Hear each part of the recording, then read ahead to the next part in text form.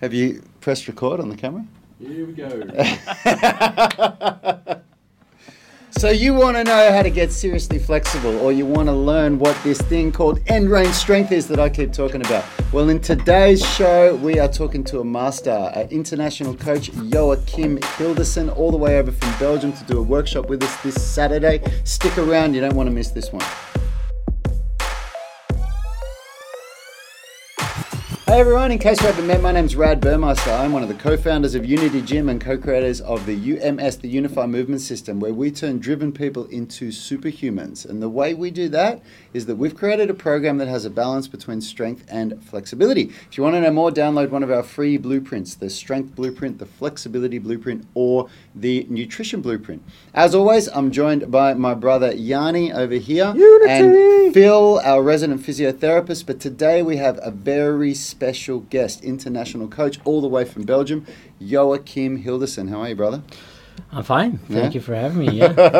If Joachim yawns, we've literally flown him over for this podcast. He's got to go 20 hours back on the plane after this, so bear in mind that he has just done 20-something. When did you get off the leave the airport last night? Yesterday at 10:30. 10:30 p.m. Yeah. And your body's telling you right now that it's about 2 a.m., right? Yeah, it's nighttime. Yeah. Middle of the night. Yeah. Good times. And this is your second time to Australia, yeah? Second time, yeah. Second year in a row. Yeah. Nice. Yeah, man. Good. Look, this is an exciting moment for me because Yanni and me, when we set out years ago that we wanted to create a world-class facility and we wanted to be the kinds of people that would attract, international coaches to come and work with us. And I've been working with you for a while. I've been following your stuff. So it's really cool to have you here, man. Thanks for coming on.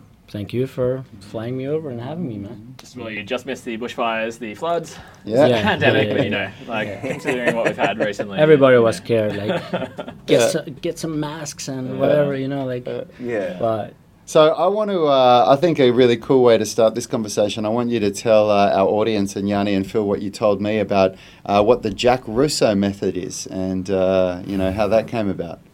The Jack Russo method. So this is what Joachim teaches, the Jack Russo method. And I'd never heard of it before. So I asked him when we were having brunch, I said, what's the Jack Russo method? Yeah, maybe it's good to clear it up because I get questions all the time, like who the fuck is Jack Russo and where can I learn find his stuff? method? What's his website and all that stuff. But so actually it's just all fun and games. My nickname is Jack Russo.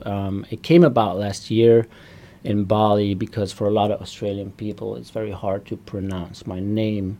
So people how do you pronounce it properly? Joachim. Yeah. Joachim. Yeah. And most of the Australians they were like, all right, Joachim?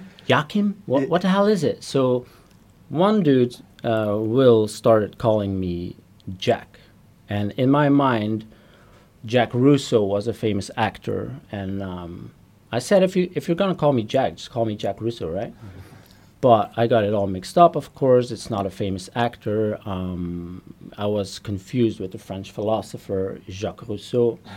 But it stuck. Which is even cooler. Yeah, I couldn't come back from that. So it was Jack Russo from that point on. And if you actually Google the guy, it's a fat, bald guy. Like, nobody knows who he is.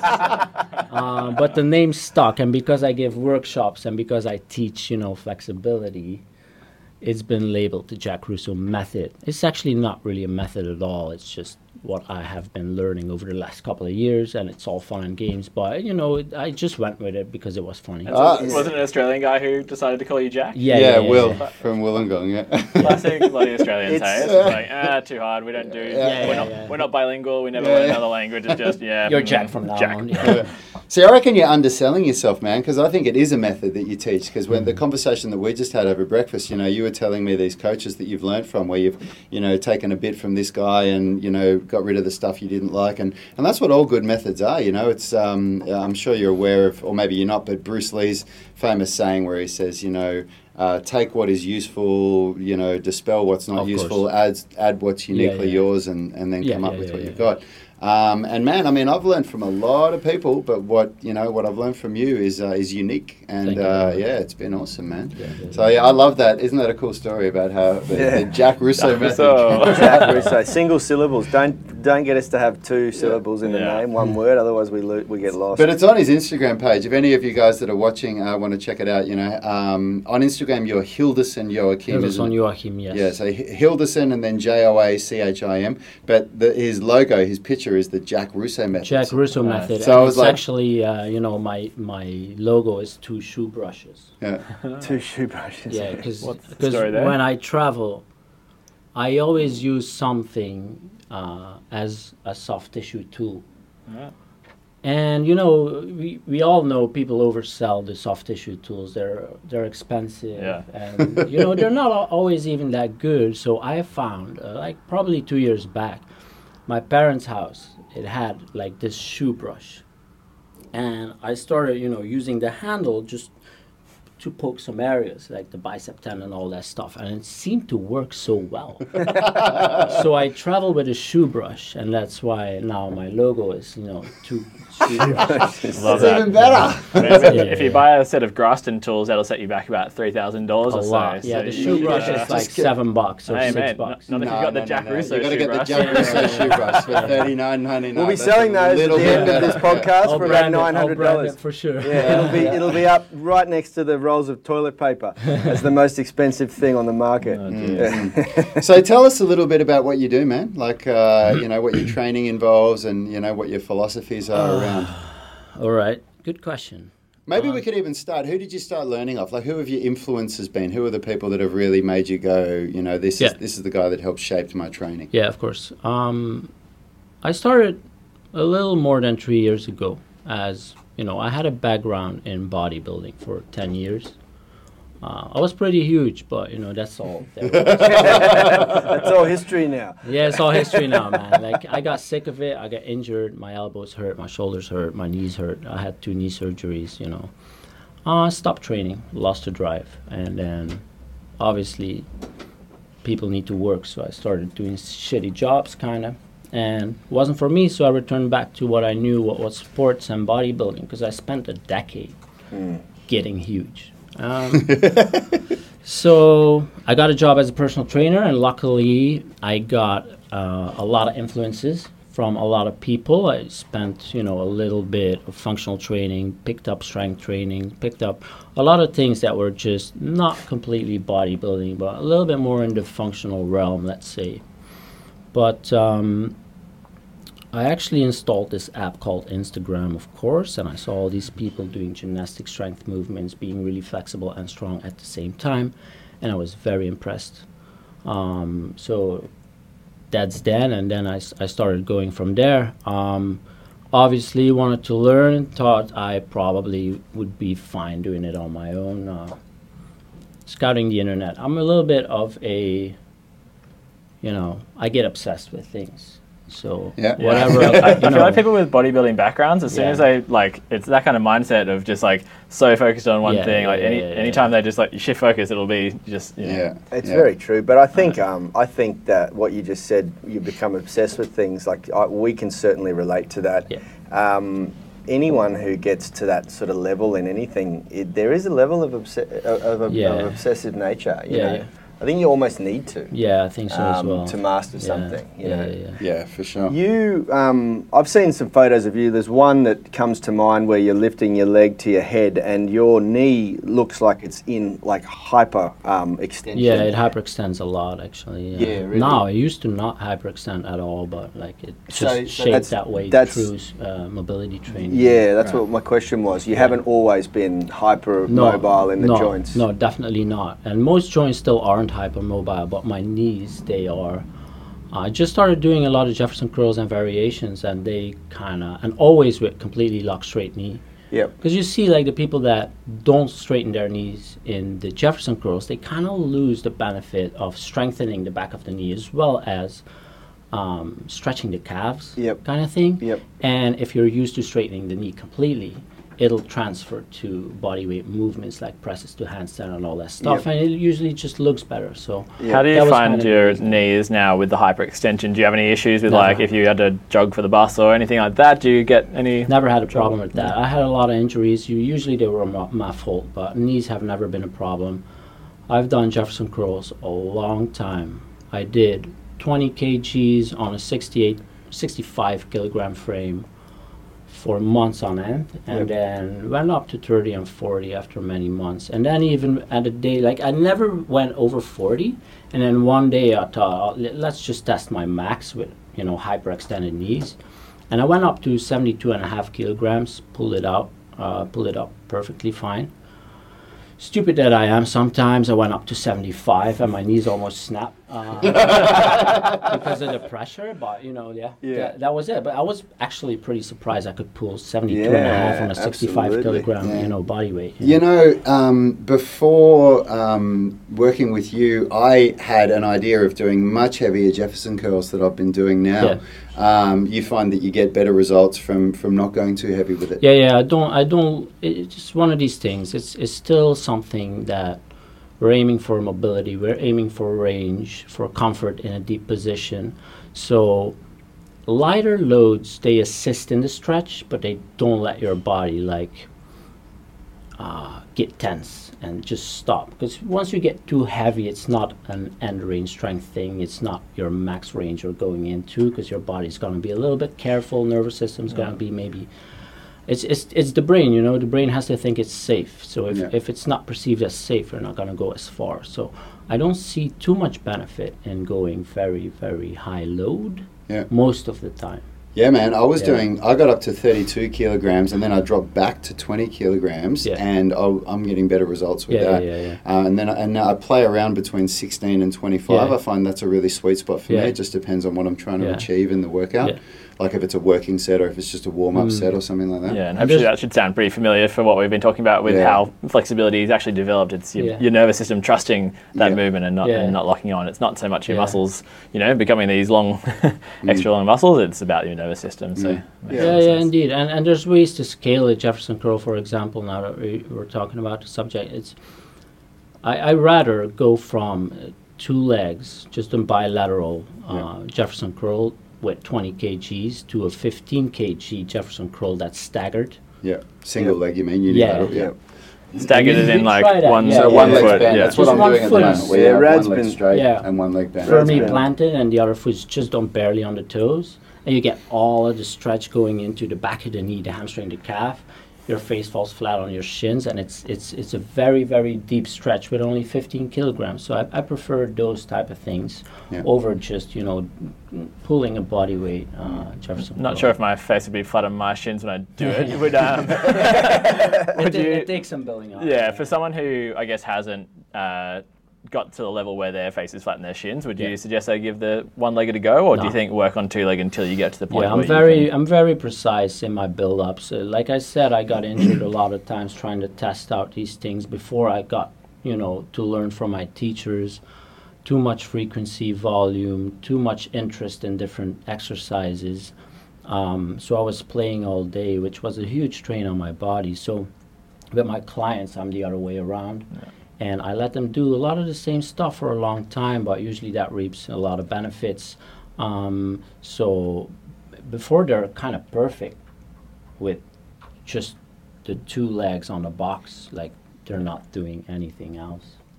So they should be already nose to shins already, you know, before we're going into staggered. Guinea pig sounds a bit familiar with those coaches trying out things so we don't make mistakes. Hey, that's what we're here. That's what we're here for, guys. You know, to mess ourselves up so you guys don't have to. Yeah, very true. Very true. Right. Guys, if you've just tuned in, this is Joachim Hilderson, international coach from Belgium, doing an end-range strength workshop at Unity Gym this weekend. Whilst you're watching, if you want to pull out your phones and have a look at Instagram, put in Hilderson Joachim and check out some of the cool stuff that he does. So what do you think? Because I was really blown away by how far you've come with your training when you told me that you'd only been doing it for a few years. What do you think the secret to your success is to get such great results in such a short amount of time? I think in some ways, some things went all right. Like my compression wasn't too hard for me. I had to work for it, but like I see more of my clients who have way more of a struggle with it. And then other things just still are coming so slowly. It's just one of these things where I think training strength the right way is a very good approach to becoming a little bit more flexible. So in my mind, strength means safety, and safety means range. So that's kind of what I've been using. And for some of the exercises that I was doing before, I, just by accident kind of got into the right routine and just starting to make good gains. And where I had, no experience whatsoever, sometimes I used techniques that was totally bullshit, actually, and just that's why I'm still struggling today with other stuff. But yeah, aren't we all, man? Yeah, our clients benefit and get quicker, get good almost quicker than we do, right? Because my clients are always better than me. Yeah, man, it's so insane. Yeah. And they say, when I used to do kung fu, my teacher used to say it's almost the destiny of the student to surpass the teacher, because they benefit from all the mistakes that the teacher made. It's really cool. Yeah, what I'm trying to do is like, if I teach somebody now online, or if I give a workshop, I try to think like, how would I wanted to be coached when I was younger and stupid? Yeah. and that's essentially what my workshop now is, and what I teach my online students, like how I would have built myself. Yeah. And of course, with a lot of experience and a lot of injuries, you learn a whole lot. Yeah. And so you go a little bit slower, because the injuries that you sustained is one of these signs to the brain that it's not safe. Yeah. And the first strain is all right, you heal pretty fast. Second strain, you heal a little slower. Yeah. And these little aches and pains come popping in certain ranges, and then you need to convince the brain again that it's safe, and that can take up a whole lot of space, But it's very interesting, because you learn so much. So much. I wouldn't have it any other way, actually, because I wouldn't be a teacher if I didn't get injured, if I didn't hurt myself. I agree. Everyone at this table has suffered some pretty bad injuries, and it's such a valuable asset when you are a trainer to be able to, like I knew, I've in the last 3 years I've had a meniscus tear and this injury to my shoulder, and I know more about the body now from those two injuries than I've ever known before. What got me into studying physiotherapy? It's just I'm spending so much money going and seeing professionals, like I can sort myself out. That's right. Can you say the thing you just said before, with the strength is safety and safety is range? Yeah. Really like that. And I think that fits in really nicely with, I guess, the Unify system and just how you, the strength and the flexibility comes together. Yeah, that's awesome. Yeah. And one of the really cool things that came out of the conversation for me that we just had over brekkie before was, I was asking you about some of the ways that you program, how you do, you're always strengthening the antagonist, so the muscle that's going to pull the joint to where you want it to go before you stretch the agonist, the muscle that you're not. A lot of the times, yeah. Do you want to talk us through again why you do that and why you think that's such a good idea? Well, basic and good, efficient mobility training, in my opinion, is just strength work on both sides of the spectrum. So you've got your shortening side, like if I'm talking about a front fold, my hip flexors pull me deeper. Pull my hands closer to the floor, and my hamstrings have to lengthen and just allow it. So if you're taking the concept of strength means safety and safety means range, if your hip flexor gets really strong into flexion, obviously that means that the hamstring will not complain as much, as he sees there's so much strength on the other side. And it's one of those things that can be applied to the entire body.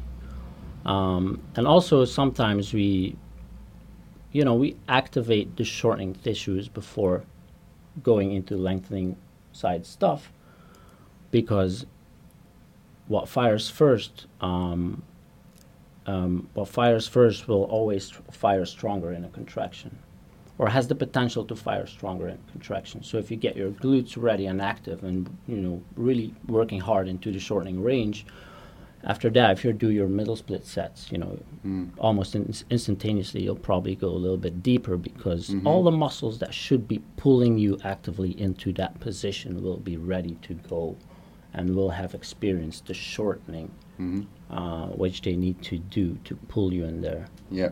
And if you guys want to see an example of this, we just put this video up on YouTube of this middle splits workout, where I'm giving a couple of examples of exactly that, of this concept of strengthening the glutes before you stretch the adductors. And it works, man. Like, I'm getting so much more flexible using this stuff, this end range strength concepts.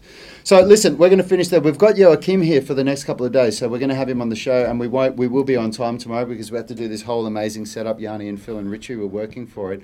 But so that you guys have no Quack, I can see you've jumped on. Thanks for tuning in, brother.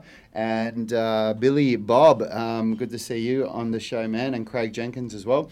But we're going to get Joachim on tomorrow and Friday to talk some more specific stuff after I've spent a bit of time training with him. We'll have some good conversations.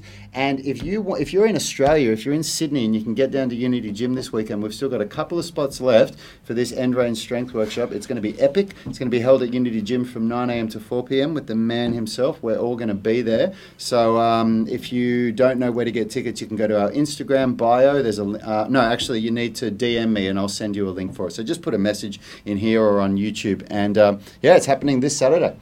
Thanks for coming on, brother. Every time I watched you tap the table there, I was just like going, sorry. I want to do a big shout out to everyone who watches this on YouTube when we upload the stream. How sick is our setup? Smash the like button if you think so.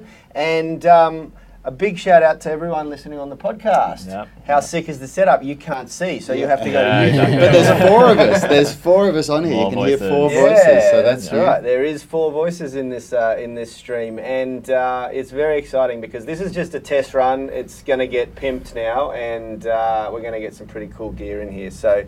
Very excited. Yeah, and a reminder for those people on the podcast, we had our first person put the voice message through. If you go to the description of the podcast, you can see how to do that. Send us a little voice message, and we can even maybe add that to the shows and get some. Yeah, well, that's actually a really good way of playing. You can play the questions so people can hear it, and make sure you get your questions in for us, for Joachim, and for tomorrow's show. Yeah, we're very excited. We'll see you all soon, guys. Thanks for joining us, brother. Thank you, man. Unity.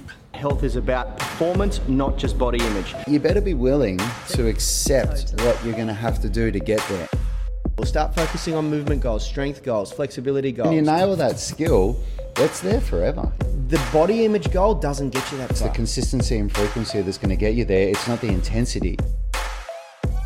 There's no shortcuts to mastery and movement. Destination doesn't change overnight, but your direction will. The gym is not the place to beat up the body that you hate. It's the place to build the body that you love. We are the gym that teaches people how to move instead of just exercise, because we believe that health is about performance, not just body image.